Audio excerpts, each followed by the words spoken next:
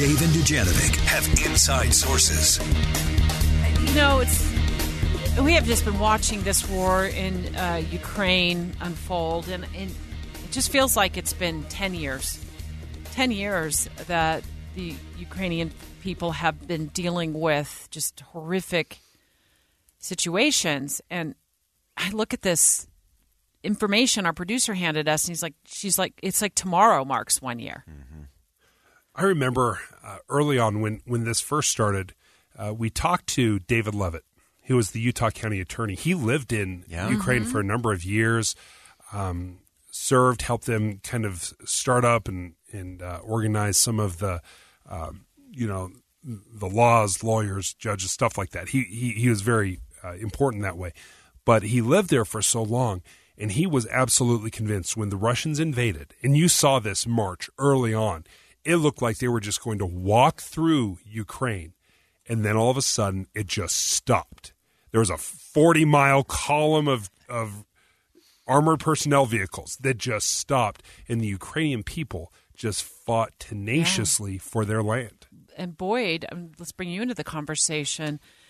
Let's admit it, we said the same thing on this show. I remember we were thinking it would be by the weekend Kyiv would fall. And here we are. They are still fighting. Yeah, and you go back to that very first weekend, and everyone was, sending well wishes and prayers, and President Biden said, hey, we'll give you a ride out of town on a plane, and President Zelensky said, I don't need a ride out. I need guns and weapons because we will stand. And the Ukrainian people have shown that over and over and over again, that even given things late or minimum, in terms of what was being sent to them to use in the fight, they have shown they can make a whole lot out of nothing.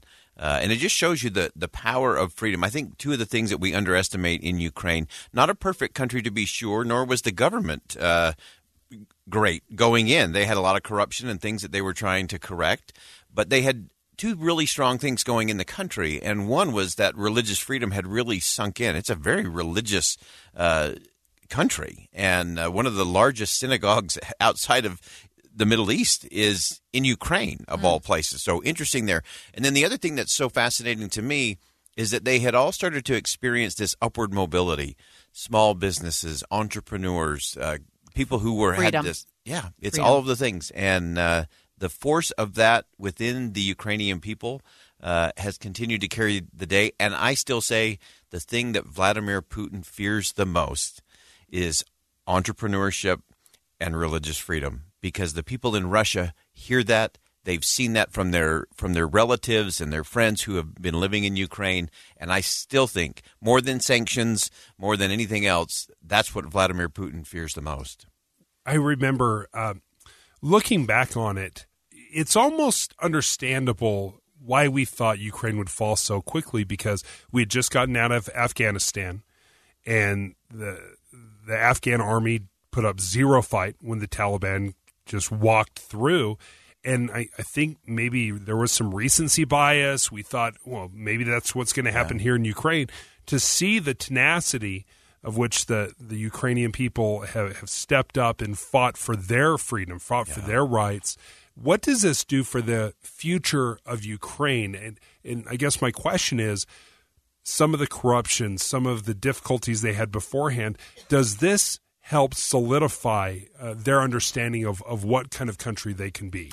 No question about it. And to President Zelensky's credit, even in the middle of a war, he has been cleaning house. It doesn't get a lot of news coverage, but every so often you'll see a little blurb that, this department, they cleaned house and moved these people out. That's unbelievable. You think of all the things that he's worried about in a given day, dealing with, executing the war. And now he's saying, you know what, that department over there, that's really corrupt. We got to fix that. And so to do that in the midst of that, I think is so important. And that may be the most important message to the Ukrainian people. I've kind of likened it to Abraham Lincoln continuing the work on the Capitol Dome during the Civil War. Because what President Lincoln was saying was, we're going to be here for the long haul. Yes, we're in the middle of a war. We don't even know if we're going to be able to keep this thing together.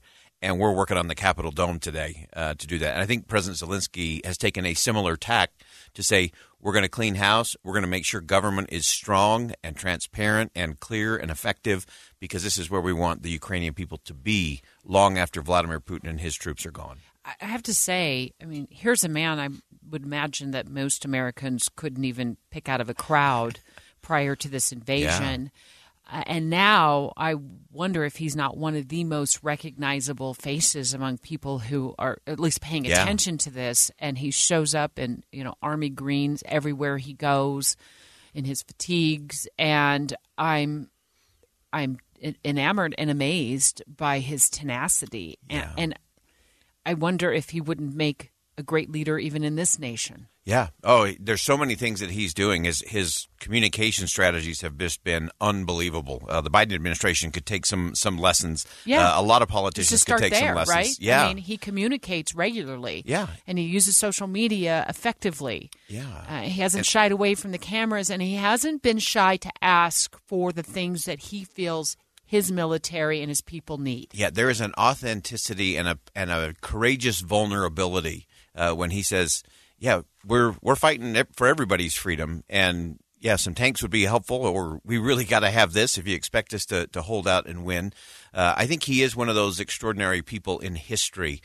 Many have compared him to a Winston Churchill, and you think of Churchill and Churchill's quote that to every person there comes that moment when they're figuratively tapped on the shoulder and given the opportunity to do something special. And then Churchill, of course, cautioned, what a tragedy if that moment finds them unwilling or unprepared for what could have been their finest hour. Clear to me that President Zelensky was ready for that finest hour, and he's produced a year full of finest hours by communicating with clarity, with passion, with transparency, and with an authenticity that we haven't seen in world leaders in a very long time. And also a lot of patience. I would imagine that President Zelensky has got to be so frustrated because you've seen this slow rollout of military support from the world. Yeah. And he's had to just sit there, be grateful, knowing full well that it's insufficient, that he needs more guns, more heavy artillery, and he's just had to wait for the rest of the world to catch up with his needs. Yeah, and that frustration has to be so immense. He knows what he needs, and he knows what the world needs. And to see some for political purposes, some for positioning purposes, some not wanting to offend an enemy or an ally, that are just dragging their feet or going really slow. I'm sure he probably has a room. One of the great civil rights leaders had a room where she would go in and she had Coke bottles and she would just throw them against the wall. And I am sure President Zelensky has got to have a room somewhere there in Kyiv where he can go in and just vent a little bit that often other world leaders aren't acting like world leaders. They're in that slow roll category. What do you make of the pushback? I know we're short on time, but the pushback largely from GOP lawmakers of continuing to fund this war or trying to figure out at what point is there a price point that we have to prepare for? Yeah, I think the conversation is legitimate in terms of let's make sure there's no waste, fraud, or abuse. Let's make sure we have very clear objectives and directives. And that's a good conversation. That's not being anti-Ukraine. That's not being pro-Kremlin. Just have an authentic conversation, some clarity and transparency, and the American people will buy into that, and the people of the world will buy into that. And we should just note that the United States is not the only one who's footing the bill. And it even is beyond guns and tanks and weapons. The people of Europe are paying immense prices to heat their homes. Some are only being able to use electricity parts of the day with brownouts and blackouts. And so we've got it fairly easy here in the U.S., and we should keep that in mind when we look at the total cost that everyone is investing in the freedom of Ukraine. And welcoming refugees. Yeah. Absolutely. Boyd Matheson, thank you for joining us. Inside Sources from 1 to 3. Straight ahead, Lindsay Aerts joining the show on the goings-on on Capitol Hill as we tick down to the end of the legislative session. We're going to dive into what I think is the longest ping-pong match I've ever seen play out on Capitol Hill over several decades, and that is the food tax ping-pong match. Do lawmakers have it in them this year to finally get rid of the tax on food? Next.